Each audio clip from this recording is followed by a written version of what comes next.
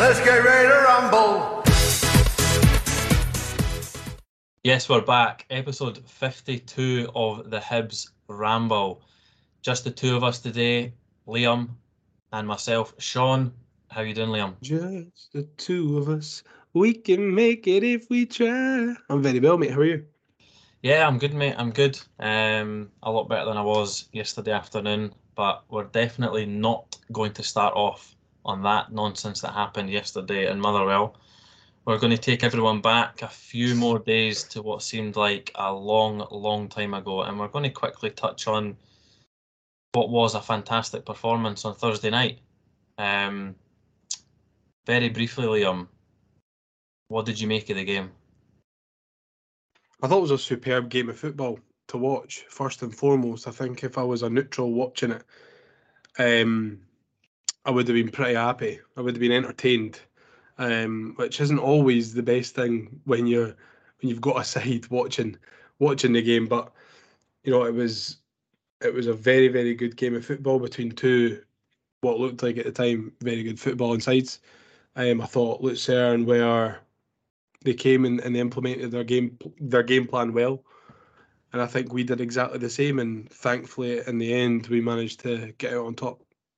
Yeah, I think Thursday's performance for me is one of the unfortunate very few occasions where we've actually seen Lee Johnson's apparent style and philosophy that he wants to implement. It's just a shame we've not seen that all so often in his, 15 months in charge or 13, 14 months in charge that we've had.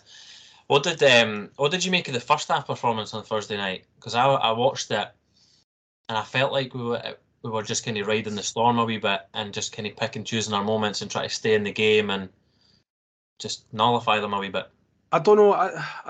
I've seen a lot of people kind of going with that sort of narrative, but I never really at any point thought that they were a team that could, you know, Was a threat. split us open at ease. There was a couple of times that they turned it on, more notably at the end of the first half when they had that kind of passing triangle and eventually got the chance out. But I think we're maybe just kind of casing them a wee bit first half, trying to find out what they were all about, how they were going to approach the game.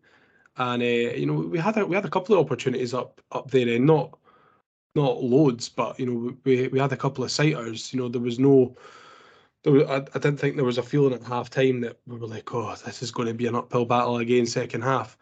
I thought I'd actually said to my old man who was at the game with, I went, you know, this is a team that we really, really could beat here. Like, it's not out with the realms of possibility that we could beat this team. You know, most of the time when you come up in these kind of later qualifying rounds, you're coming up against teams that maybe you've never heard of before, but they are half decent. And you know, I think everyone was kind of expecting a doing, but you know, thankfully we've managed to score 3 goals and come out with the 3 points. What what do you think was more important? Joe Neal's block at the end of the first half, or Obita's third goal to kind of give us that 2-0 push in? What Obita's do you third reckon? goal. I think so. Yeah, the block is great. I think the block, if that went in, it would have been very difficult for us to get back into it because it was right at the end of the first half. It's a horrible time to concede. Yeah. Actually, it's a great question. Actually, I do think Obita's goal though, because if we went over there on Thursday with just the one goal splitting us and them, I think it would be a much more difficult task. I think it's still going to be quite a difficult task, you know, going over there and you know and getting through. I mean, it's in no way a foregone conclusion. We need to play well again, but I think the fact that we go over there with, you know, 2 goals to our advantage is a huge factor. Yeah, I think we obviously started the second half really well in that game. Joe Neal got what was a wonderful goal. We then obviously they obviously clawed one back, brought it to 1-0, and then the masterpiece that was the second goal. Just I think it was one of the best Hibs team goals I've seen in a while, if I'm being honest. Joe Neal's run obviously plays out to Stevenson. Stevenson plays it in. The beautiful Bergkamp-esque tap touch for Adam Le Fondre and then popping it in. And huge goal for Dylan Vente as well. You didn't want to see a striker go too long new at a club without getting a goal. We've got a few of them at the club. We've had a few of them in the past. Le Fondre got off the mark against St Mirren, and obviously Vente's off the mark already. And then Abita goes through. It was giving me shades of Bojan. I was trying not to say his name without saying his name. It was giving me shades of Bojan going through, but thankfully managed to obviously slot it away. Out the three, we obviously know the third goal's the most important now that we know that we got the 3 goals. But which one was your favourite? Being at the match, not necessarily being there. Yeah, the second, absolutely. I sit in the West is more or less where Joe Neal picked up the ball. So I was, kind of at the base of the run, and he was weaving in and out. Brilliant pass out to Stevenson, and then as soon as Alf takes that touch in the box, I initially thought he never meant it, and I was like, "Oh, what's going on here?" And then when he spins back and crosses it in, it's only going to end up in one place. I've seen it back. I think I've watched that goal back, honestly, about 100 times, and that's not even an exaggeration. I went to sleep on Thursday night thinking about that assist because I'm not sure I'm ever going to see anything like it Easter Road again. That was, and I'm not even trying to exaggerate for dramatic purposes or for the purposes of the pod or anything, but I think it is, it's not a screamer of a finish. It's not a long range goal, but I think it's one of, if not the best goal I've ever seen live. Yeah. It's just good. It's just good to see that like Joe Neal does those kind of runs, every 2 or 3 games where he goes past 3 or 4 people and then plays it, and then we lose the ball or we go back or whatever. It's just good to see that the 3 individual pieces are all coming together, and it all makes obviously what it was, which is really good. What was your feeling post match on the way home? Initially, I was kind of like, "Oh yes, let's book the tickets for Birmingham. Like, let's get an apartment sorted. We're on our way to go and play Villa." And I was already thinking about, I'm buzzing to see John McGinn. But now I've had a few days and a defeat to kind of settle my mind. I think I'm still confident going into the second leg. But I think it will be a very, very tough task. They are a good side. They had a couple of half decent players. Their wee number 11. His name escapes me at the moment, but he was electric. Before he came off, I think there was a couple of times he got in behind of Lewis Miller. I thought Lewis Miller did very well up against him, but there was a couple of times where he got by him and they had a chance. But there's no way that we can go over there with any complacency, because if we do show complacency, I think we'll probably get punished. Yeah, no, I completely agree. And in typical Hibs fashion, we went from the highest of highs to the lowest of lows after yesterday. What was your thoughts initially on the team selection? I know in hindsight now that we go beat, you can question the team selection, you can question the subs, but on first viewing, obviously Boyle and Le Fondre benched, Yuan out altogether. Abita, Doige and Diego come in. Yeah, because Diego didn't start on the Thursday. Doyle, Hayes and Campbell not even to be seen on the bench at all. On the BBC radio pre-match, there was no mention of Yuan in Johnson's pre-match comments. He only referred to Campbell actually having an issue or being out. There was no mention of Doyle, Hayes having picked up anything, and I know the talk is that Yuan's maybe picked up a slight back issue but again, nothing really confirmed for the club. So going into the Motherwell match, how did you think we were going to fare with the team selection and the bench that we had? I thought it was odd that Ewan and Campbell were out of the squad completely. And I understand that he needed to rotate the squad. I think he said in his pre-match that he'd learned his lessons from playing the same 11 on the Thursday night against the Andorrans to then playing that same 11 against St Mirren. So I was expecting changes. I would have liked to have seen us start with Alf and Venti up front still, however, just to get more minutes into the legs of that partnership. But, I wasn't surprised to see some rotation. I was a wee bit surprised to see Obita come in because I thought he would probably be a nailed-on starter for Thursday. And I don't know. It's just one of them. I was a bit indifferent towards the squad selection, but I understood that he needed to make the changes. Yeah, I think the concerning thing for me is anyone we sense knew that Martin Boyle was going to be on the bench. The concerning thing for me was we didn't really have any real threat on the bench other than him to come on, which then concerned me about Doyle Hayes not being there, Campbell being there, not being there, and Ewan not being there, because then we were then relying on, if the game wasn't going in our way, in our favour, it was only Boyle and Lafondra really with any proven threat to come on. I thought that, if you think about it though, if El Ewan and Campbell and Doyle Hayes have all kind of picked up slight knocks through the week or in training or whatever, then would you risk them?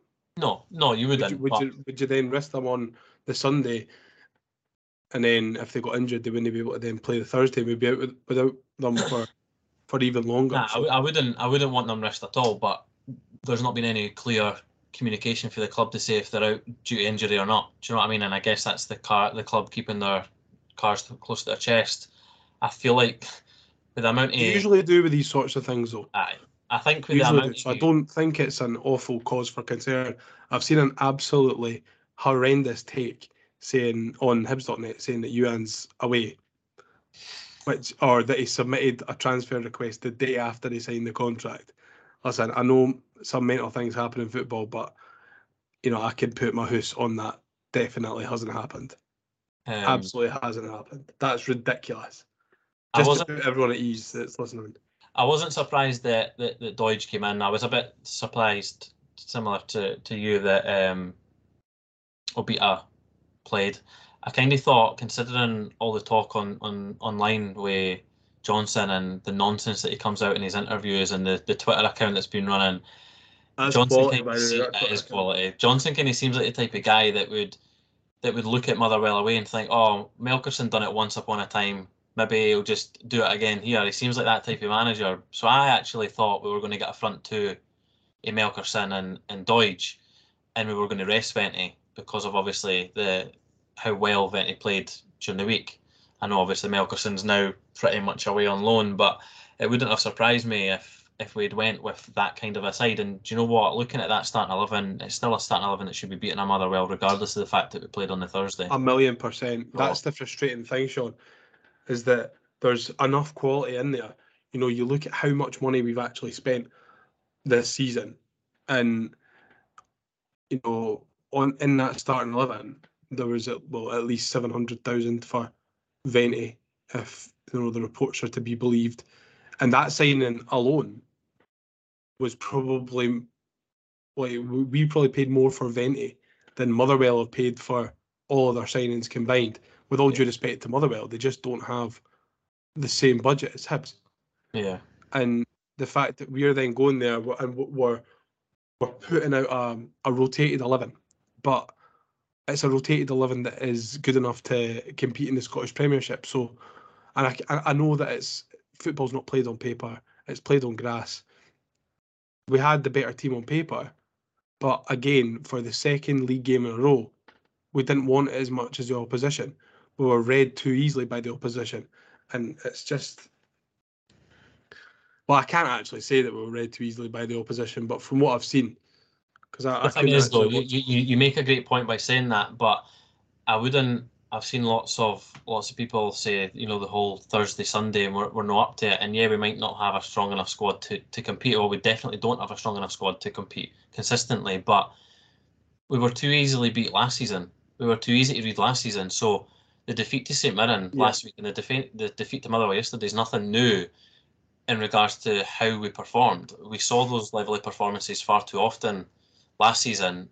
The only difference is this season we're using Europe as an excuse rather than the fact that the players aren't up to it, or they're not fit enough, or they're not wanting it enough. Yeah, well, Paul Hanlon said in his post-match that the 2 games a week it's not affecting them. Yeah. But then Johnson comes out and says that it is affecting. I know. So, who are we to believe here? It's all well and good going, but there's loads of teams who play 2 games a week. Hibs traditionally don't. We've never been in the group stages of a European competition or in the latter stages of a European competition where you genuinely have to play 2 games a week for most of the season, or like in the English Championship where they usually play Saturday, Wednesday, or Saturday, Tuesday, for the full season, more or less. We've never been in that position, so it's an easy excuse to go to. The players aren't used to it, but the fact of the matter is, Sean, they're professional football players. They're fitter than you and me. They should be able to play a game on a Thursday, rest on the Friday, get into train on the Saturday, play on the Sunday. It really shouldn't be. It shouldn't be an excuse. Let's not forget that we've done a lot, or what potentially could be all our summer transfer business done early doors. We got everyone in the door relatively early, and yet we're still using the quality of squad as an excuse, or we're using the level of fitness or the cohesion between them as an excuse. And it just doesn't sit with me, if I'm being honest, considering, if we didn't have the bodies in, we would then be using that as an excuse. We've got the bodies in, so do you know what I mean? Let's just make sure that the squad's up to scratch. Yesterday, right? I was talking to Craig about this yesterday because I said, listen, we're only 2 games in and we've had 9 signings. We need to, kind of give them a bit of time for them to gel. And he went, but Liam, 2 of the 9 signings were here last season. 2 of the 9 signings are goalies. So that's 4.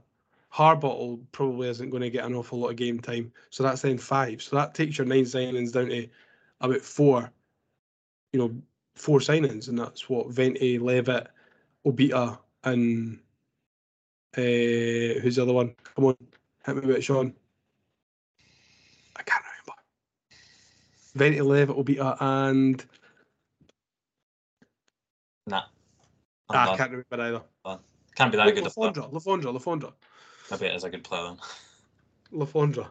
So it's a difficult one. I think whatever you say, there's going to be a counter argument.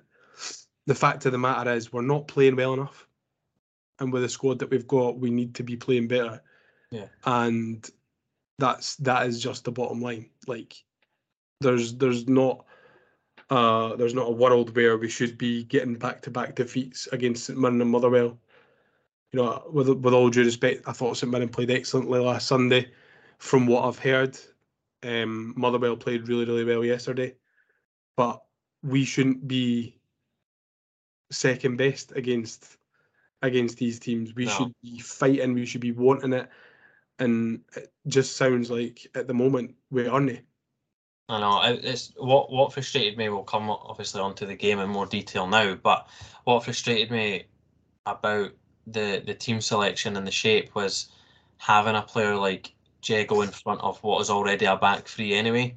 I feel like it defeats purpose. However, it allowed Levitt to play a little bit higher up, and had that freedom to try and press higher, which I thought he'd done relatively well in the first half. He'd done it and created a chance for himself, albeit no one really had pass marks in the first half either. The game kind of just passed everyone by. We couldn't really get it into control. And what, like every other week, frustrated me about Lee Johnson's post-match interview is he mentioned that we didn't feed the strikers or the attacking players enough, hence the changes at half-time.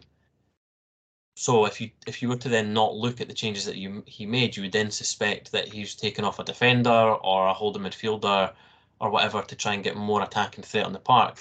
When in reality, he takes off Venti, who is an attacker, and Levitt, who was playing further forward, and then brought on Boyle and Lafondra. So his post-match comments in that aspect of it didn't add up.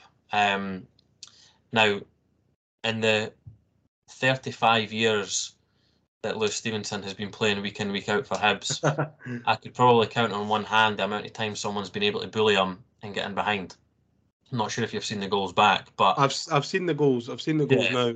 The first one, he tries to be fair to Lewis, he tries to be tries to be smart, get in front of the boy, give him a wee nudge, and then tries to kick the ball away. But boy gets in, bullies him, ragdolls him to the ground, plays it in. Very unfortunate, very rare for Lewis Stevenson, and unfortunate. These mistakes are kind of creeping in a little bit more, which is natural when you're asking someone of his age and ability to play week in, week out, or twice a week in this instance. What frustrated me is that, and I know we big Jeggle up quite a lot, and rightly so when he plays well, and then we're very quick to criticise him when he doesn't play well. But for me, he was another passenger on Sunday, and the first goal just epitomised that. No communication between him and Will Fish, who again, Will Fish not played a single good game since he came back to the club. He seems a bit all over the place as well, I think, in my opinion. You don't think he played well on Thursday? Nah, not overly. I don't think he was overly tested. Down that side, it was more Hanlon's side, and down our left side that I feel we were tested. Hanlon was great on Thursday as well. Hanlon was great. Jago and Fish just don't communicate at all. Jago points, but again, there's no shout, and just lets the runner run by, and then obviously we're 1-0 down. I don't know what your take on the disastrous defending there was. Yeah, it's a very, very poor goal to give away. I watched it earlier on, and I was surprised to see, the state of Lewis Stevenson on that left hand side. I'm not too sure who the fella was who was ragged on him, but Christ Almighty, he must be one strong guy. He made Lewis Stevenson look like a wee boy. It's a good pullback, and like you say, there's no communication. I think Jago's probably more at fault. He's, when you're in that situation, you've got to be touch tight to your man, and he's a yard and a half off his man, and then he lets him run by in front of him, which, you're taught from when you're a wee laddie, you need to get goal side. It's a cardinal sin to let your man run in front of you like that, and he did, and we find ourselves one goal down. Listen, I think I'm not trying to pin the blame on Jago. I'm not trying to pin the blame on Lewis Stevenson. I think the goal could have been defended a lot better, by the whole of the back line. But, these things happen. It is what it is. You can't be perfect all the time. These mistakes are going to happen at a club of our stature. So, I don't know. It is a poor goal to give away, though. It is very, very poor. I think the second goal for me is even poorer. I think the first one, the second one is so much more preventable. Long ball down the middle, and you're thinking on the face of it, Will Fish deals with that every day of the week.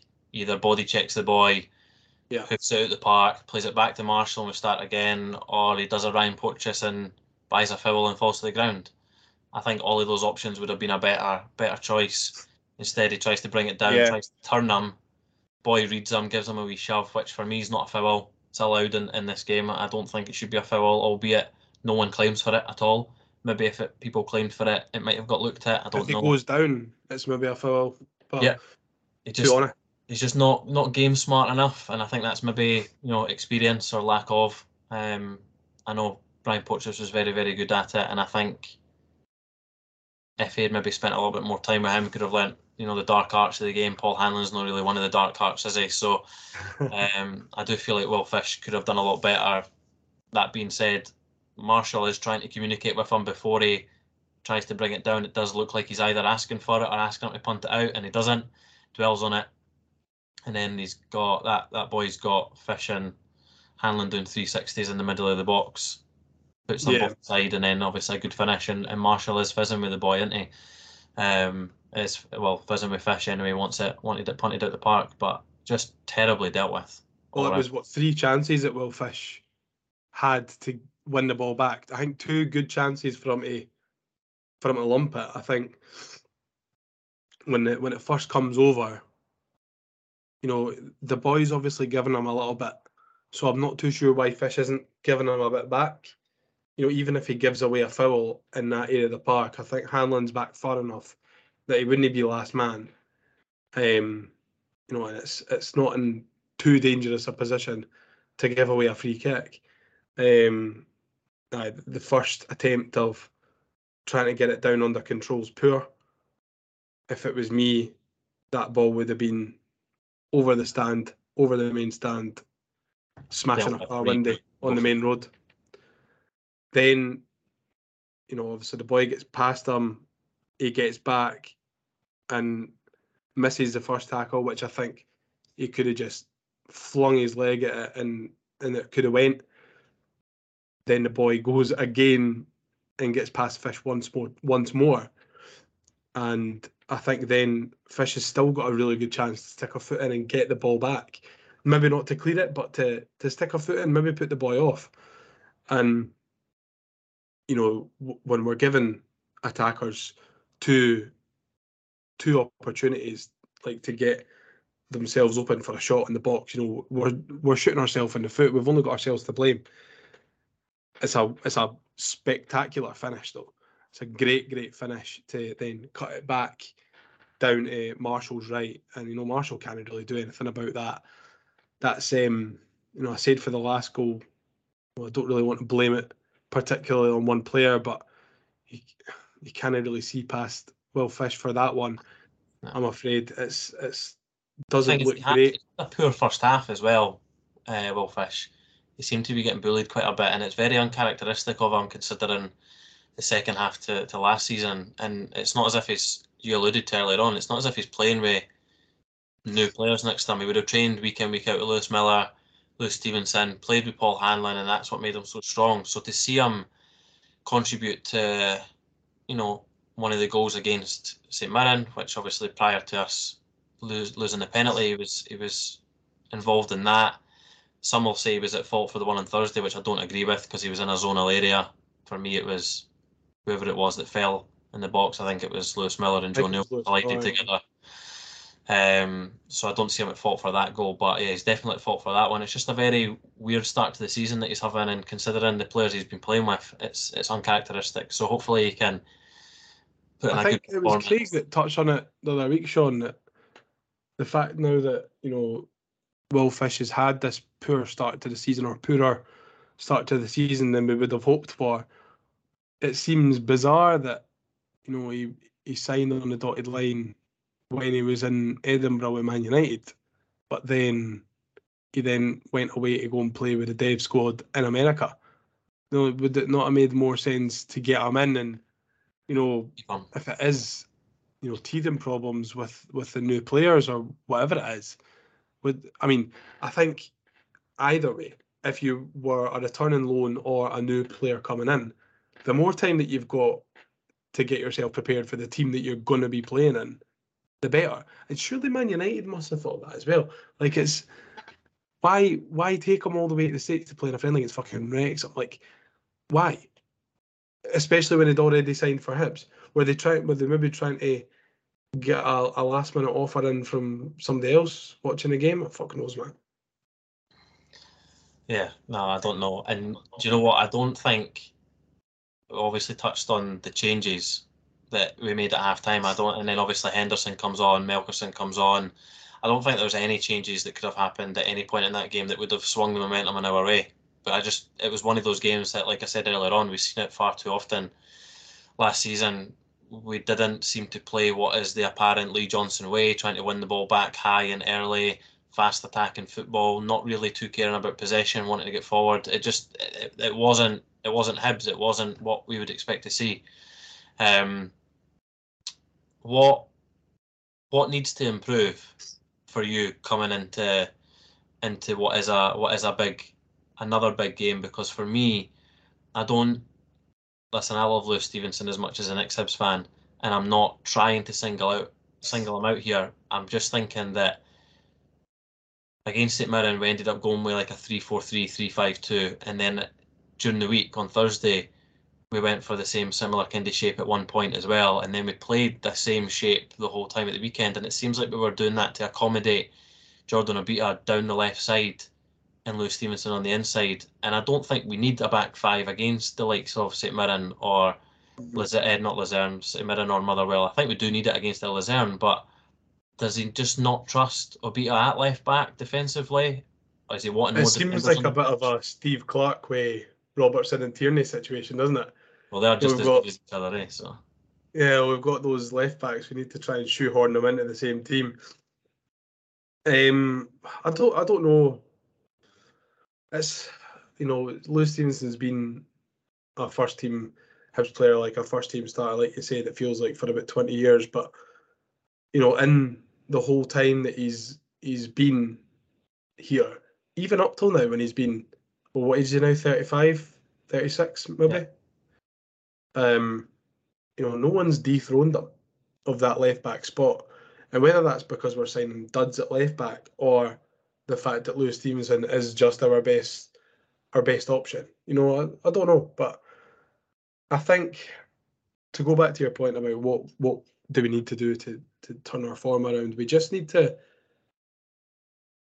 I know it's a magic word, but we just need to be more consistent. We know the players can play well. It's not like we are looking at that squad of players and going, where's the goals coming from? Where are the chances coming from? Because we know where the chances and the goals are going to come from. We just need to make sure that we play every game like we're playing against Andorran Plumbers. Simple as that. Do you think subconsciously, either by the coaching staff, the manager, or the players, the fact that we have this carrot of Villa in front of us, how big a part do you think that's playing? Because if rumours are led to be believed, before TV money, we'd be getting just short of 700 grand if we get through, which basically pays for the Venti deal, which the club would be absolutely delighted with. And then you've got the TV money on top of it. You've got people like Joe Newell in the middle of the park, who's a blue through and through, and he'd be getting to play at Villa Park against his boyhood rivals. Do you think that plays as big a part as it is looking like? I Or think if you do you ask, think it is genuine, just like tiredness and wrong team selection and a mixture of poor selection? I think if you ask anyone at the club, they'll say no, it's not. It's not a factor. We're fully focused on Luzerne, but it's one of them. It's very, very difficult not to cast an eye towards Villa. We're 3-1 up at half-time in the tie. We're in a very, very good position. So I think if people at the club are saying it's not something that we're thinking about at this moment, and they're probably telling a wee porcupine. I'm thinking about Villa. So I'm sure the players are as well.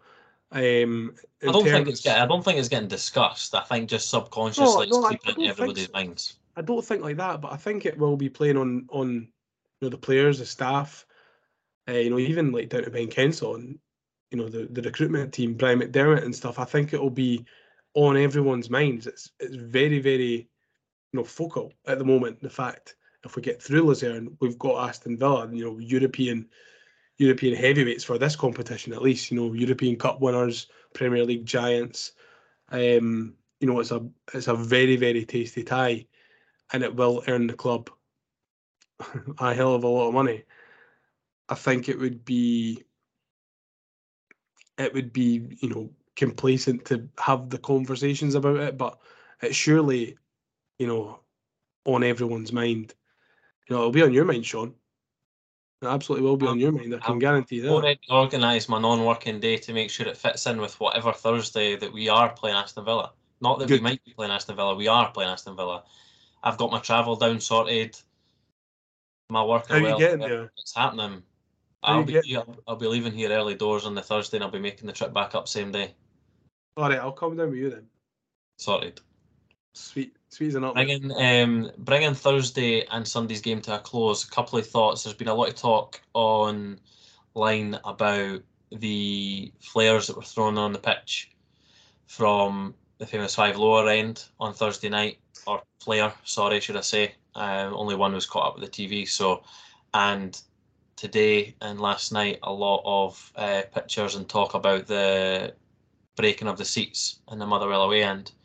Before I put my 2 pence in about it on those 2 points. The breaking of the seats is out of order. There's no need for that in any walk of life. You know, you should be able to compose yourself to a standard. You know, whatever team you support, whatever age you are, doesn't matter. You should be able to compose yourself to a standard where you're not destroying a club's property. You wouldn't do it at Easter Road, so why would you do it at any other stadium? You know, Ibrox, fair enough, but you know, I'm kidding on. It's not. It really isn't on. I've never agreed with it. I don't think it's right. The flares.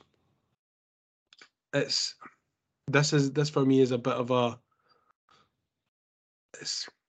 I don't really care that much about flares being thrown on the pitch.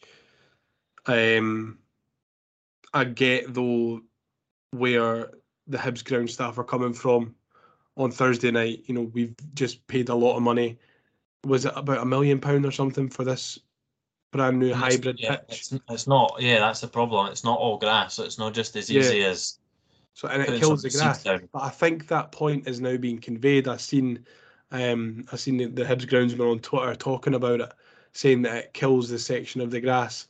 They need to reseed it and relay it or whatever they need to do. I'm sure someone will pull me up on the correct terminology, but I can almost guarantee that the person who threw the smoke bomb at that time was not, if they'd have thought this is going to cost the club X amount of money, I'm not going to do this. You know, they weren't thinking about that. We just scored to go ahead, you know, in a European tie that we're expected to get beat. So I can see it from both sides. It shouldn't be happening. I think there's a place for your smoke bombs and your flares inside football stadiums. I think it does enhance the atmosphere. You look at the Luzerne fans on Thursday night, and they had you know, the flares and the smoke bombs and stuff, and it looked really, really good, and they didn't throw any on the park. So, you know, it must be easy enough to set these things off, do it safely, and dispose of them within where you're standing, where you're sitting, and that it's not going to, you know, hurt anyone or harm anyone. So I think there's lessons to be learned, but you don't ever learn lessons if you don't do anything wrong. So I'm not going to go. That's a great point. I'm not going to go ham on anyone. The thing for me is, I know obviously naturally, because of where the two instances have happened, naturally the blame is falling on Block 7. Wasn't at either games, so I don't necessarily know if they were involved, if it was someone that was aligned with said group, or if it was just people in and around it. Obviously, they want to get as many people involved in that famous five lower area or in and around them at away games to enhance the atmosphere, and they've certainly done that and are continuing to do it. I think whoever it was that was involved in the two instances has hopefully learnt their lesson. I think I completely agree with your point. There is a place in stadiums for flares. This needs to be done safely, Sean. That's the thing. I think it does enhance it. I obviously couldn't make the game on Thursday, and I managed to catch the majority of it in the house. And the commentator made a great point. I can't remember who it was, but and I don't know how you felt in the stadium at the time, but when that flare was thrown on the pitch, it seemed like we had a real momentum behind us, and there was such a high pace, and the flare killed that a wee bit because we had to wait on the nonsense of all of that, and that's probably where my gripe more comes from. Whereas if you're in the ascendancy and there is a bit of momentum your way, that is then just taking 2-3 minutes out of it, where the players probably just wanted to get the ball, get started again, and keep the tempo up, and it killed it. Yeah, no, I remember because I watched the game back on the iPlayer, on the Friday, and I remember hearing, I think it was Rory Loy, that said, it's killed the momentum. Hibs obviously wanted to get back into the swing of things and go for another goal. Like I said earlier, I don't think the people who've done this have thought about that at all. And if they had thought about it, then probably wouldn't have done it. I think there's a lot of, it seems to happen a lot in British football culture that these things get thrown onto the playing surface. I don't think you see it an awful lot in, European, like Turkey or whatever like that. Greece have got a big ultras culture. I don't think there's an awful lot of throwing of the pyro onto the park in those countries. So maybe we could take a leaf out of their book, keep it safe. I'm not against it. I'm 100% for, your pyro and your smoke bombs and everything. I think it looks great. And it certainly paints Block 7 in a very, very good light. People look at that and go, oh, that's class.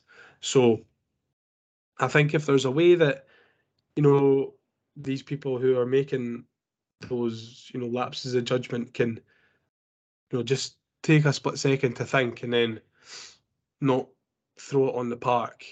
It'll be That's frustrating. literally all we're saying though, is don't throw it on the park. Do it safely, dispose it safely. We're probably sounding like a pair of grumpy old bastards here, but it's the. It'll be frustrating for the Block 7 boys though, because if it's not someone, then I don't think it is, based on where it's either being thrown from or where the chairs have been broken. It seems to be those in and around that area. I think it's only going to paint a negative picture for them, unfortunately. Yeah. It's going to harm the good work that they are continually doing, and the club are slowly getting closer and closer with them, and you don't want any reason for that to go backwards, and then they've got to try and repair the damage. So yeah, hopefully, it'll be frustrating for them, especially if it's not anybody involved with them. So I've got to feel for them as well. Yeah. And the whole breaking of the chairs is just an absolute nonsense. This isn't an isolated incident though with just Hibs. No, Sean. This is every single club in Scotland. More namely, I think Hibs, Hearts, Aberdeen, Celtic and Rangers probably get a worse name for it because, whenever the bigger teams do it, it gets more documented. But, there's every single team in the country has broken a chair or has thrown a pyro on the park at some point or another. So, this is in no way me slamming Hibs or Hibs fans or Block 7 at all. This is just the culture that we've got in this country and probably the whole of Britain. Keep the pyro in the stands, keep it safe, and let the game go and make it look good in the stands. Doesn't need to be on the pitch. No, I think people just forget that we get charged as a club for the repairs. Do you know what I mean? They don't think about that at the time. No, they don't think about that at the time. I would say what it's like, but you don't really. When you're at a game and you're boozed up and you're like, oh, come on. Da, da, da. So, listen, it's mistakes. Some effort to break a chair, I know. You what? It's some effort to break a chair. I've seen it happen at Motherwell. I don't know. The ones at Motherwell are made Kyle McGuinness's knees. They're brittle as anything, man. When they break if Craig Leach sat on them. That's enough to move on. One of the few good things from yesterday is we have our second pie review of the season. Which pie is the best in the pie review? Which pie is the best in the pie review? Liam, would you like to hit us with the second pie review of the season from Mark himself? This is on behalf of Mark Duncan. So we're kind of taking a little bit of a different route for the pie review this season. Last season, we were steak pies and steak pies only. This season, we have gone for kind of getting anything you want, get anything you want on the menu. And the more kind of obscure it is, the better for the score. So we have added we've added a category. So last season we had temperature, fill-in, crust, and the price. This year we have got a fifth category, which is uniqueness, which brings the pie's total scores instead of to 20 to 25. So Motherwell yesterday, Mark had a chicken curry pie. His tasting notes were as follows. Was on the cold side, which also meant it was dry. Barely any chicken and essentially a thin layer of filling inside. £3.50, which is pretty average. Crust was quite nice and crunchy, but that was its only saving grace. Absolute bang average pie, and simply no excuse given. I was at the ground fairly early. I take back my point that I said earlier on about the only good thing about the game. That seems like to be even worse than the performance on the pitch. That's so funny. And His breakdown of categories, and it goes temperature 2, filling 2, uniqueness 2, crust 4, price 3. So that is 6, 10, 13 out of 25, that's pretty poor. That's pretty poor. Considering uniqueness was a 2, right? Well, chicken curry pie, you you get them at more or less every ground. I think when we're talking about the uniqueness side of things, and there's only a few grounds that I've been to that do like a kebab pie, or do like a lasagna pie, or do like a. Help me out here, Sean. And those clubs will get fairly rewarded for their uniqueness and their That's marks. the thing. That's the thing that's going to bump up. It's going to bump Correct. right up these scores. So that gives Motherwell an all right 13 out of 25. So thank you, Motherwell, for being the first Cinch Premiership review of the season. Moving on to what we are both hoping will be a very, very successful Thursday night. And we're going to quickly preview the Luzerne second leg. We're going to keep it nice and short and sharp, considering everything that we've already discussed, and we've already touched on the game in detail to an extent so far. What changes do you expect to see going into Thursday? So do you think we're going to see like a 4-3-3, a 3-4-3, a 3-5-2, or could we literally see a 5-4-1 or a 5-6? Not 5-6. 5-6. 5-5. No playing a goalie, just play 5 David defenders Marshall's and in 6 goal, midfielders. so say what you want about that. I don't know. It all depends who's available. If Yuan and Campbell are back fit again, we might see Yuan starting ahead of Obita. I think it would be daft of us to go there and from minute 1 try and defend the lead. I think that would be a poor decision, because then we're just inviting pressure for 90 minutes. And then we'll change up our approach and try and bomb exactly. top. Yeah. I think we need to go there and play how we did in the first leg. And if by halftime we're 2-0 down and it's 3-3 on aggregate, then we need to change approach. I think we need to go there, be like sharks, go around being aggressive and biting things, and and try and nick an early goal, ideally. But I think the best form of defence is attack. I'd like to see a similar performance to the first half of Thursday. Obviously, I'd like to see the second half performance as well, but chase them a wee bit. Yeah, I just want to try and keep them at arm's length. Deal with what comes into our box, defend our box well when needed, and choose our moments going forward. The attacking players that we have on the pitch will be vital. I wonder if maybe that's why Yuan was rested altogether, because of his pace. We might literally see a front two Boyle and Yuan, and then everybody else going full old school Neil Lennon at Rugby Park with like 8 defenders on the pitch. So bring back Mikel Nelom. What a hair he had! What a set of hair he had! How do you think What a set of hair! What a set of hair! What a set of hair! Set of hair. What do you think we need to do to get a result? Do you think we need to be measured you think we do need to kind of go all out attack, like you said, or do you think it will I be a don't case think of I just would set picking up moments? going. I don't think I'd set up Sean going all out attack. I think you're probably right in what you're saying. We kind of need to case them out a wee bit like we did last Thursday. See how they're going to approach the game. I think that's how we did it though. I think we observed how they were approaching the game, and then we made changes based upon that to try and get behind them, and it completely worked. So I think we just need to do something similar. Most importantly, keep it tight. If we can nick an early goal, then brilliant. If we can't, then we just need to make sure that we are we're dictating the game like we did second half. I feel like Luzerne dictated a lot of that first half, but I think we let them. We weren't chasing the game or anything, I don't think. So if we have another first half performance like we did last Thursday in the first half this Thursday, then I'll be pretty happy, especially if we go and score another couple of goals.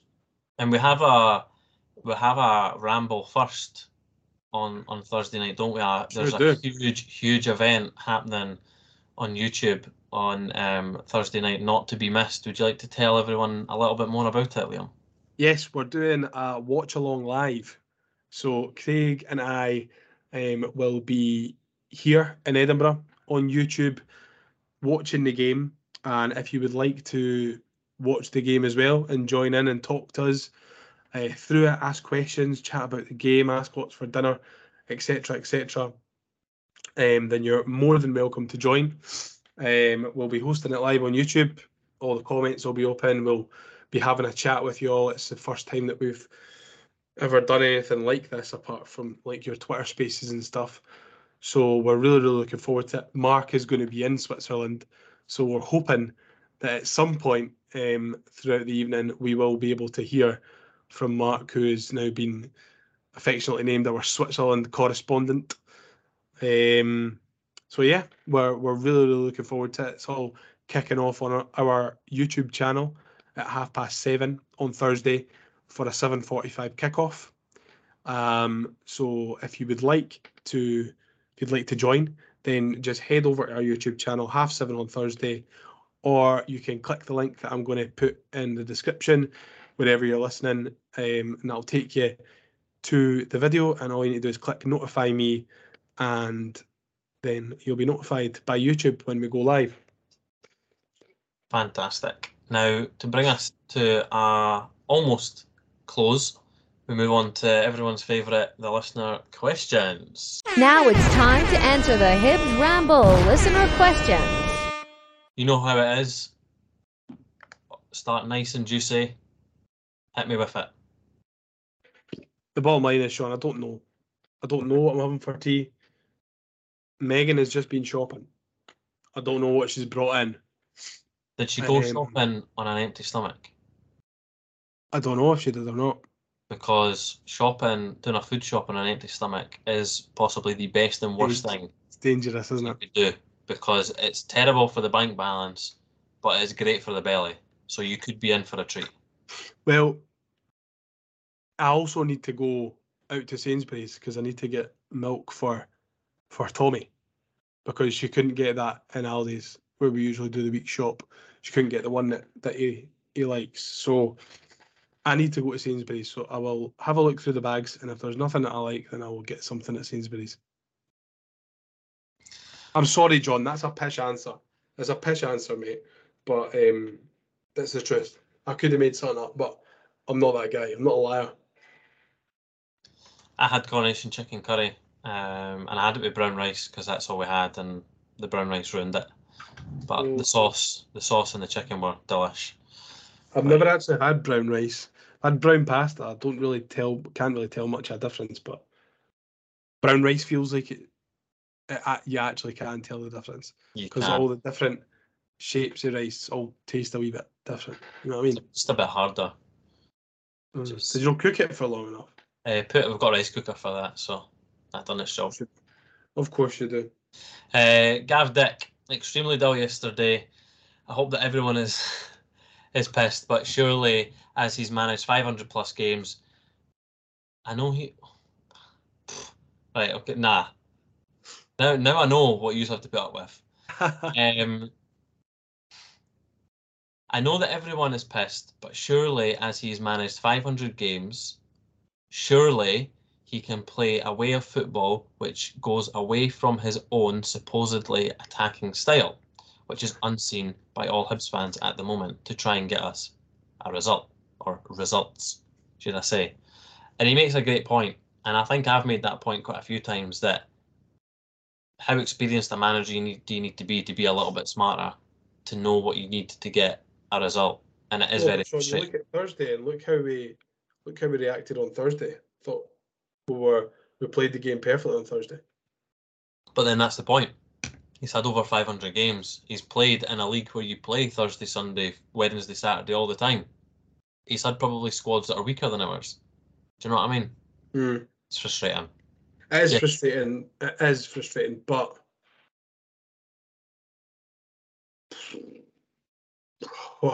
what are you actually going to do? Are you going to sack him? Nah. The board won't be doing that anytime soon, no. Speaking of sacking him, though, Jeff Ashton has asked, if there is to be a tipping point for Lee Johnson and the board decide enough is enough, what will that tipping point be? If we haven't already reached it, which I don't think we have, for me it would be defeat and elimination on Thursday and Wraith do us on Sunday. And I think the Wraith bit is huge, because we've got 36 league games left, right? It's a marathon, not a sprint. Yeah. Teams start the league poor and end well all the time. Aberdeen done it last season. Hearts done it. The Hearts have done it the last couple of seasons where they've started well and then tailed off. So we done it under Neil Lennon, didn't start too well and then ended very well. It happens. But the Wraith bit for me is a great point that he makes, because if that was to happen, I definitely don't think there would be many Hibs fans still backing him. I think, surprisingly, I think the board still would, but only because of obviously the amount of money that they've given him, and they want to give him the time to implement, quote unquote, his players. Yeah. But yeah, I don't think there would be a way back, especially for the fans, if we got put out by Wraith as well. I think it would definitely leave a lot of fans in the Johnson out camp. I can't say for sure whether it would leave me in the Johnson out camp or not. As I'm saying this, I don't think it would. I said it, I don't know if I mentioned it in the Ramble group chat, but I was going, well, we've spent probably close to about £2 million this summer. Whether we've spent more than that or a little bit less than that, I'm not too sure. What's the point in then parting ways with a manager who's brought in this amount of investment in the squad to then bring someone else in who might not fancy Venti, he might not fancy Levitt or Yuan. So then what's going to happen? We are back at square one. I feel like the fallout of getting rid of Lee Johnson, if the board were to sack him, would be worse than what we're getting at the moment. Yeah, that's a great point. Very rare from yourself there. Thanks, Sean. I really appreciate that, mate. Fatus Prickus. Motherwell? Question mark. Yeah. She's all right. Thanks. She's fine, thanks. Also, someone wearing your merch. That's class. It's absolute class. Phenomenal. It was some buzz. Find myself at every Hibs game or any Hibs event, whether it be on the TV or in person, I now find myself going out of my way to look at people's clobber. Are they wearing the t-shirt? Are they wearing the track top? Have they got the hat on? And there's boys in my group chat or group chats that are sending me pictures of just random people wearing all their stuff. And I find myself taking pictures of random people wearing all their stuff. I've been doing that as well. It's a slippery slope, that, like, can't be doing that, but no, it's some buzz. The first time I saw people wearing it was the 6-1 against Inter Descaldes, and it was some buzz, and I was like, oh, that's class. Then on Sunday, not just Sunday gone, but Sunday against St Mirren, seen a few people wearing it there, and I was like, oh, that's brilliant. And even like the third time that I'd seen people wearing it, and that was at Luzerne last Thursday, I was like, oh, this is bound to wear off sometime. But it really hasn't. It's some buzz, and it kind of it means an awful lot that people have went out their way and they're wearing this stuff, that we've come up with. It's just mental. So keep an eye out because there's more stuff coming. Correct. More tremendous clobber. Liam Baldry's asked, or not asked, sorry. He's lost the support now. Can't see a way back. Defeats you can accept, but not in that manner, which is a great point. When was that sent in on Sunday evening? Or just after the game? It was sent at 7:45 on Sunday. Yes, 7:45 on Sunday. If you've calmed down now, Liam, let us know. We are relying on Hanlon and Stevenson playing 90 minutes every week. That's not a dig at them, just shows how poor we've recruited yet again. Who said that? Liam. I haven't finished. I was just emphasising certain points of his statement. I can agree to an extent. I think for the last few years, there's kind of been talk of X is going to be Hanlon's replacement, Y is going to be Stevenson's replacement, and it's never been brought to fruition. Whether that is Hanlon and Stevenson then hit new heights, because I think over the last couple of years especially, both of their forms have been, pretty good as they have been. Whether it's poor recruitment and we're bringing in players that aren't good enough to then take over, or whatever, I'm not too sure. But we're going to need to replace them one day, and the sooner we get the replacements in to then become ready-made when we need them, the better. DJW_80, that is the username and the name. It's not good enough. We're far too inconsistent. The SPFL is our main thing, and we're letting teams run through us. LG needs to go. If he stays on longer with this pish, the fans will, I'm going to assume that says meant to say walk away 100%. And I get the frustration. I understand it.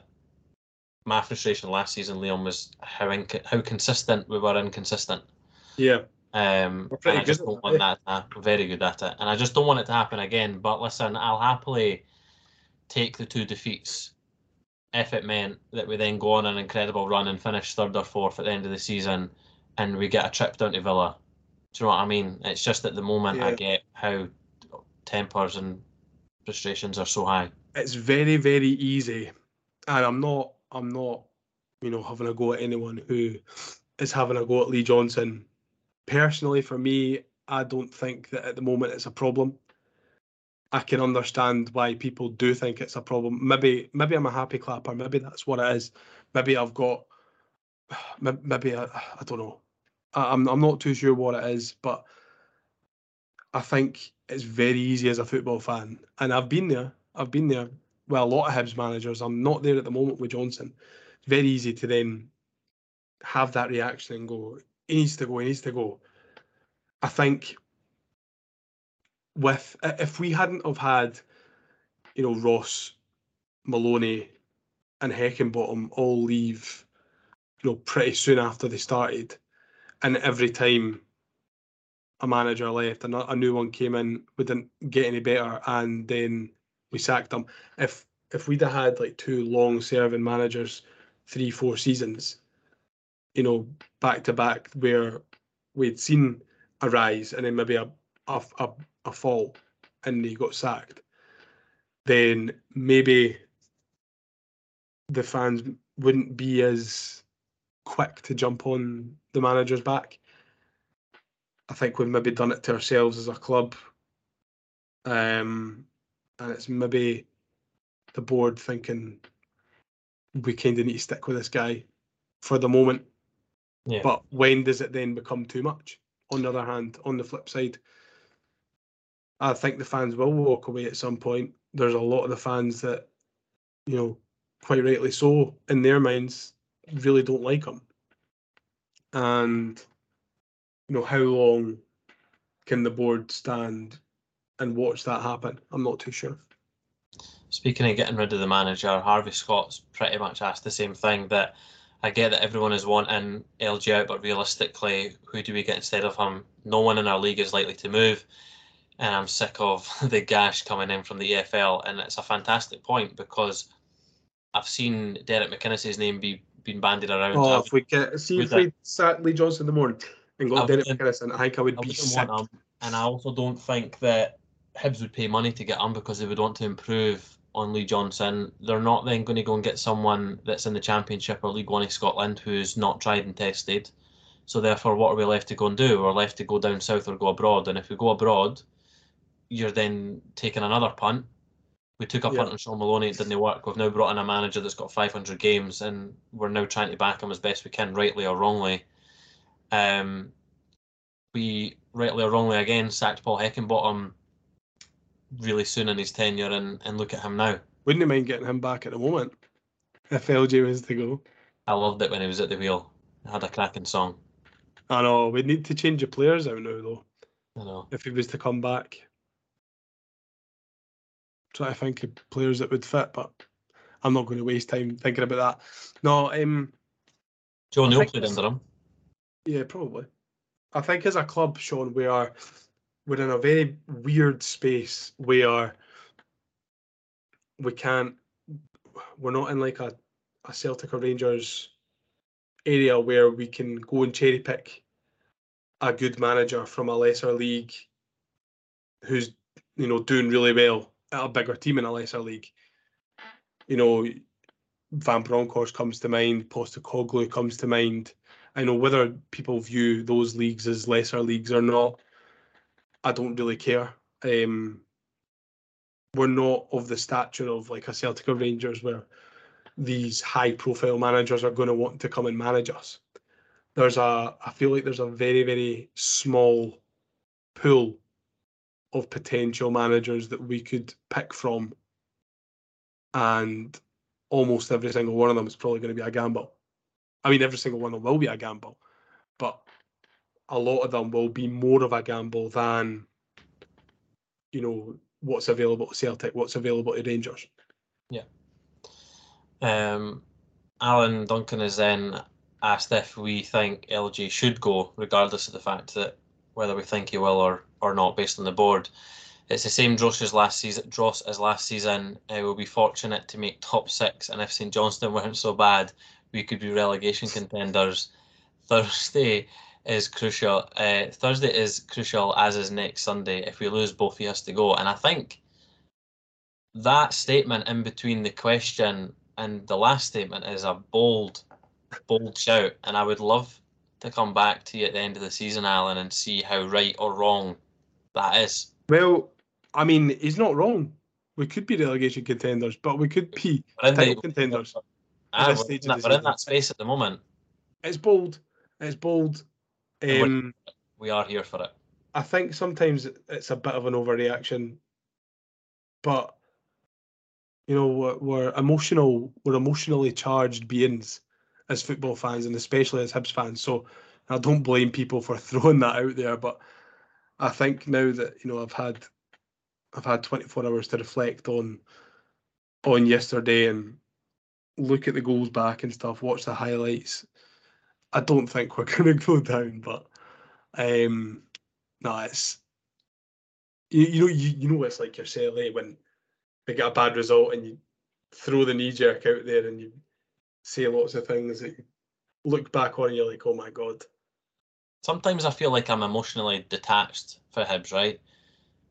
And then do you think that makes it easier for you to judge? I would like to think so, but some people might be listening thinking I talk a load of nonsense. I probably do think I talk a load of nonsense, and sometimes I do. That. Anyway, Sean. I do at times feel like I'm emotionally detached from it now, where I was in comparison to maybe like 2-3 seasons ago, and there will then be a defeat, and I'll just snap, and I'll be like, no, I'm clearly not emotionally detached, because I'll come on here and I'll rant about all 60 Celtics goals in great detail. So yeah, it's hard. It is hard. Derek Maguire has asked how that clown is still in charge. And Liam is when not your good self unless it's your burner account, which has got 4 followers. Well, it may be then. Oh, it does follow another Liam. Let's see. No, it follows Liam Collins. Right, okay. Maybe it's his burner account. Something only this Oompa Loompa can do, and it's a picture of the Lee Johnson masterclass, which it's not focusing in on. But Well, I think he had a bit of a masterclass on Thursday night. So he did. Fair play. But that is pretty funny calling him an Oompa Loompa. My favourite question that came in on Twitter though was from Danger Mouse 1875. Who's that? Some gadget that gets called Super Dry by his close friends and family, or Ant Brew by other people. Yes, Big Colin has came in with I would like to know what everyone would choose on this question. Would the Ramble team make a better job of managing Hibs than Lee Johnson? And if so, who would be the manager, the assistant, the physio, and the water boy? Now, in the group chat, Mark has already said that he would be the water boy. Be the water boy. What would your Ramble layout look like? An answer. I feel like, because I know what mine would be. I feel like in terms of the way that the Ramble is run, then it's me, the manager, me, the assistant manager. The physio would probably be myself, and the water boy, Craig. The No, water in boy all seriousness, I think the water boy think- needs to turn up though. Surely that's You true. can't Aye. be So the it water can't boy. be Mark either. So you can be the water boy then, maybe. Just split all 4 roles. In all seriousness, I think I don't know. I feel like Craig's football IQ is up there. That he probably could be an assistant. I think Craig would definitely put himself as the manager. I think Craig would put himself as a manager as well. I think you'd be a good assistant because you're the arm around the boys. You're going, oh come on, you know, like Craig's a big, scary, ugly fucker who thinks he's in charge. Sean is the brains behind the operation. Instead of physio, could I please be the chief vibes officer? That's fine. I'll do that. I'll be like the team DJ, and like stuff like that, or like the media guy. To be fair, I would have had myself as the manager, and I would have had Craig as my assistant, if I'm being honest. And I would have had you as a physio because you seem like the type of guy that would like to touch people up on the football pitch when they're pretending to be injured. And Mark would be the water boy, but I don't think it would be water he would be serving, if I'm honest. Especially if we ran a football team. So I think that's probably a good. It's a dangerous team. It is a dangerous team, but I think it's a dangerous team. Results. I think I've been done in here by saying I'm the physio. I think we need to swap the physio for chief vibes officer. That's what I'll do. I'll be the chief vibes officer. Sorted. Sorry, Dad. I butchered your question, but fuck it. This is where we are now. We are the Ramble. We'll move on to the Instagram questions before we close. And if you haven't already, get following us on our Instagram page because, by God, there is going to be some Switzerland content coming in your way over on the Instagram. Whether you'll actually be able to use it or not, Sean, I'm not going to. Oh, I'll be putting it in there. If it needs to be blurred, it can be blurred, but it'll be no, no, even that. I don't think he'll be able to hold his phone upright. I'll FaceTime him and screenshot, and then that's how I'll get the content. There's no way we're giving him the password to that. But yeah, give us a follow on Instagram. We do loads of match day content, pre-post match and things like that as well. Loads of good posts. So get involved, and we've got quite a lot of responses into some of the questions on there. We ended the Twitter questions with your father, and we'll start the Instagram questions with my father. Do you think having the European game on plus the league is stretching us for fitness and results? And I think it's a fair assumption because we seem to be relying on the same bulky players to try and get us the results, who naturally are then going to be blown at their arse, aren't they? Can I just say that Martin needs to be a little bit more creative with his questions, because compared to my dad's question, that is an absolute heap of shite. Sorry, Martin. And I do agree with you, but it's true. Haley Young has went, what's the defensive solution? Who would your ideal back four be, Liam? I think I'll probably have Andre the Giant in there somewhere. Fucking hell, it's ideal back four. I think it's difficult at the moment. I know I've just said all this stuff about replacing Hanlon and Stevenson. I think it's difficult to look past from what we've got available at the moment. Stevenson, Hanlon, Fish, Miller. I think it's difficult to look past that.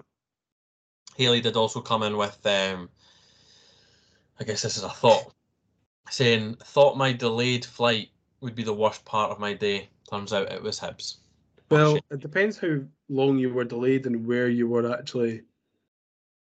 If you were flying to holiday or flying from holiday, a delayed flight coming home is brutal. Yeah, we need a little bit more context to understand how poor that is. A delayed flight going out to holiday, now that's an opportunity.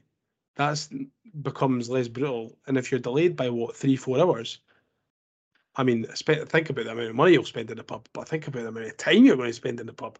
Jeez, babes, man. Jack Gillies came in avid Leaf 7 wearer, which we appreciate and love. Johnson is living on borrowed time, and the sooner we empty him, the better. It's bold. That is a strong opinion. That is a strong opinion, a very, very strong opinion. Jack Nicholson has then, how can we go from Thursday's performance to that? LG out and 2 clown emojis. And he sums up everyone's thoughts. Rudy's then asked, Lee Johnson in or out? For me, loss against, Jesus Christ, loss against Luzerne, Wraith or Livy, then yes. Well, one of the three. Well, it implies one of the three. I initially thought it was implying, or they were implying all three. And I think it would be hard to come back from losing to all three, if I'm honest. I think it would be hard to come back to losing to all three, especially if a loss against Luzerne meant that we went out. If we lose against Luzerne 1-0 away from home, then I'm not particularly arsed. But if we lose against Luzerne 1-0 away from home, get beat against Wraith, get beat against Livy, then I think Lee Johnson's coat is going to be on an awfully, awfully sugary peg because of the amount of pressure that the fans will probably quite rightly so put on the board. Yeah. Sean _HMFC 1875, not my burner. MFC? No, HFC. Oh, right. Not my burner Instagram account because it's got Sean spelled differently. Not consistent enough, only turn up for Europe. And do you know what, Sean? I wouldn't mind that. If we turned up in Europe from now until May and we were inconsistent in the league, I would be delighted with that. Delighted. Hybe Media replied with, Obita is shite. Well, I didn't watch the game, so I can't really tell, but he definitely wasn't shite. Him and Lewis Miller, for me, got caught out quite a lot going forward, and I think that's just what comes with playing a 3-5-2. Obita more so, but that's probably because he's more used to playing in a front three rather than a back 5/3. Yeah, so, no, that's true. Yeah. Nigel on Instagram came in with, is Livingston at home a must-win? What are your thoughts? I believe it is. Lose the game and it's easy for us to be sucked into a bottom 6 scrap, which is bold considering it'll be 3 games in, but I get it, especially if we lose.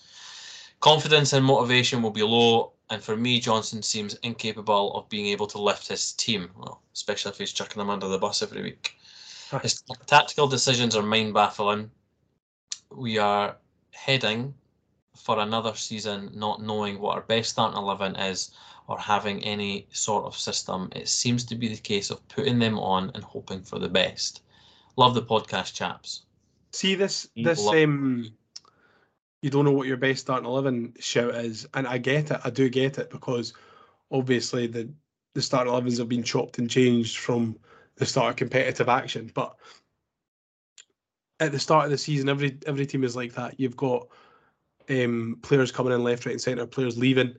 You've got a big kind of reshuffle on your hands at a lot of clubs at this level. So the fact that Lee Johnson isn't 100% on his best 11 at the moment, I don't think is, well, not, for me anyway, it's not a massive worry. In terms of the Livy, is it a must-win? I think instead of a must-win, it's a must-not-lose, depending on how the Luzerne and Wraith Rovers games go.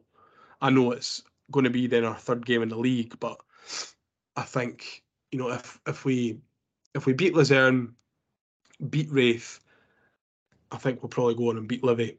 But if we get beat by Luzerne and maybe just scrape through against Wraith, then I think there's a whole different pressure added to that game, and it's something that we'll talk about when the game comes round. Yeah, great point. Callum McDonald to finish us up on Instagram before we talk about another couple of important things before we wrap up. And as usual, 3 questions or 3 points he's made. Top man. And we're all here for it. Number 1, should we change the chairman as Lee Johnson is not putting in the results in the league, or keep him for Europe and beat Luzerne next round? What did he say? Should we change the chairman? Mm-hmm. Go and repeat the question again. So I'm going to read it word for word, okay? Should we change the chairman as LJ is not putting in the results in the league, or keep him for Europe and beat FC Luzerne next round? Do you think he means should we change the manager? Well, I would hope not, because surely that would have been easier enough to ask rather than the chairman. No, but sometimes I type things out that I really don't mean, like because I'm not paying too much attention. Oh, I do that all the time. Yes, maybe that's just like that. If he means should we change the manager, I don't think so. And if he means chairman? And if he means chairman, then you also don't think so. Probably not. Number 2, should Hibs buy a new winger so we can have competition with Ellie Yuan? And he has hit us with Stuart McKinstry, 20-year-old, is a free and would be a good option if Boyle gets injured, as well as he can play on the left. Yeah, McKinstry was good at Motherwell last season. He scored against us at Fir Park as well when we won. When Nisbet scored a hat-trick, was it 3-2, 3-1? Something like that. So, no, it was... I think we'd be daft, especially if there's half-decent wingers going, unattached without clubs. I think it would be silly of us not to explore, take a punt on one of them. Seems a bit strange, though, still being unattached in the middle of August, though, eh? I thought he would have been a nap to go back to Motherwell, so... Who knows what's going on? There's a lot of players at the moment who are unattached, who, there's not really been much said about where they're going. Thinking Morelos, David De Gea. Take both of them. Great competition. I wouldn't mind having Morelos at Hibs.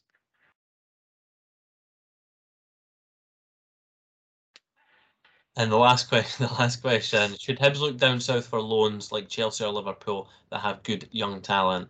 And I think, I was speaking to someone about this today, I think we're now going to see a lot of Scottish clubs explore the loan market. Now that the likes of us and Hearts have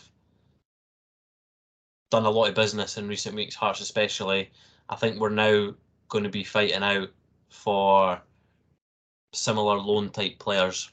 I know they're looking for a Brighton centre-half on loan, but I think now, between now and the end of the window, is if we can't get any more players over the line that we're maybe looking for, we might be looking to explore for maybe like a left-back on loan, a winger on loan, a number 10 in the loan, especially if Melkerson's going out as well on loan. I think historically, Sean, I think historically, you look at the loans that we've had from down south, these big teams, and historically they've not really been that good. Daniel Boateng, George Frankham, Matt Docherty, Matt Thornhill, remember him? They all kind of come to mind, like, from big teams. So, but I mean, that being said, Will Fish last season came in, did really well. Leighton Clarkson at Aberdeen came in, did really well. I think Alex Cochrane, when he first signed for Hearts, he was on loan from Brighton, is that right? And he did really well. And they managed to get him on a perm. So I think the quality that these big teams now have in depth in their academies is a lot stronger compared to what it was. You're looking maybe 6, 7, 8 years ago, probably even 10 years ago. We're looking at players who are much more athletic, much more tactically aware, probably got a couple of first team appearances under their belts, maybe even been out on loan already. So I think it's definitely a market that we should be tapping into. Yeah.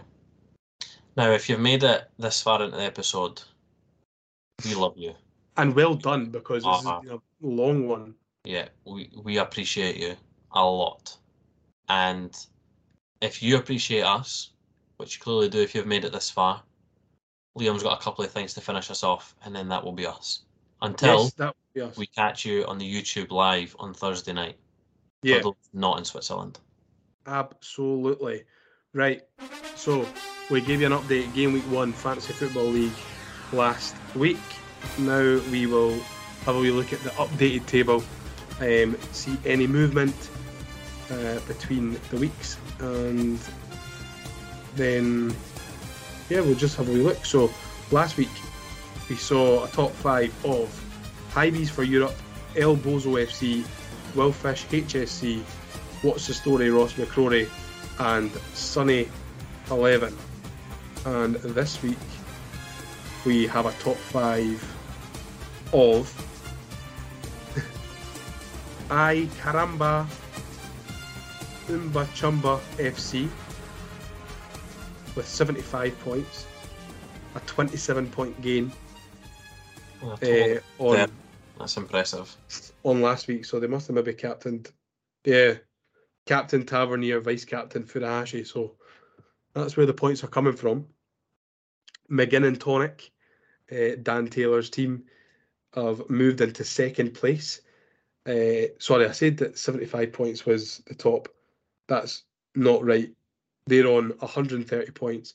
McGinn and Tonic, Dan Taylor's on 129 points in second. Hybees for Europe has dropped down 2 places into third. He's on 124 points. Fourth is Ross. What's the Story? Ross McCrory. He drops down 2 places into fourth on 123 points. And rounding off the top 5 is Tim Odds 16, moving up 4 places, and that is him on 120 points. Biggest mover this week is, I think it is ahead of the Neto, moving up 36 places. That is incredible. And when it comes to the Ramble, Craig is just ahead of me in 27th. I'm behind him in 28th.